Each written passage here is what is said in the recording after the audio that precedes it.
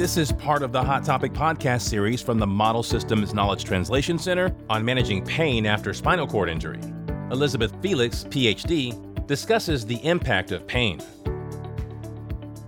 When you're evaluating a painful condition or a chronic pain condition in a person, you don't want to just look at how bad is the pain or where is it located. You need to look at things like the quality of the pain, how they describe the pain. This tells you a little bit about what kind of pain it might be and how best to treat it.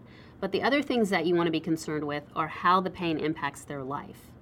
So a very intense pain in one person may be treated differently than a very intense pain in another person, because in that first person, they may be able to ignore it or cope with it in very appropriate ways, and they're able to get around in their life. But the other person who has the same intensity of pain may not be able to cope with it as well, or may have other factors in their life, social support issues, other things that are impacting this. Depression is common also with chronic pain.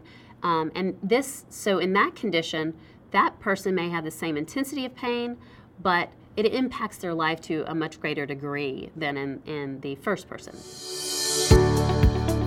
Visit msktc.org/SCI and get the answers you need from experts who conduct innovative and high-quality research, provide patient care, and work to improve the health and overall quality of life for people with spinal cord injury. That's msktc.org/SCI.